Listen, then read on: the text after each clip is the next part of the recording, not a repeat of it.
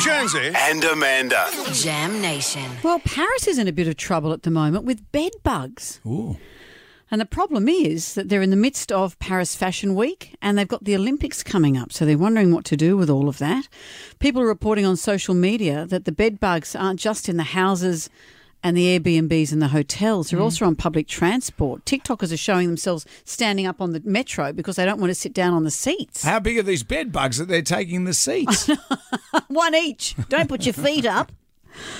Interesting. They're saying that it's France's popularity as a tourist destination. They have 77 million annual visitors. Wow. So that contributes to the spread of the bed bugs, as does a resistance in the insecticides.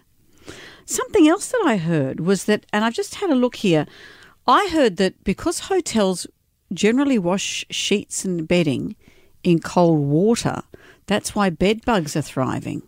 Doesn't everyone now wash everything in cold water? Well, it's the whole cold power world that we live in. Yes. Hotels use cold water unless the linens are heavily stained. Oh, no.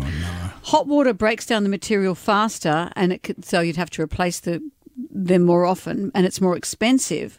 But it doesn't help the hotel's bed bug situation. Bed bugs don't survive in hot water. Mm-hmm. So this is one of the reasons why there are apps and things. They can go to New York and have a look as to which hotels are known for their bed bugs.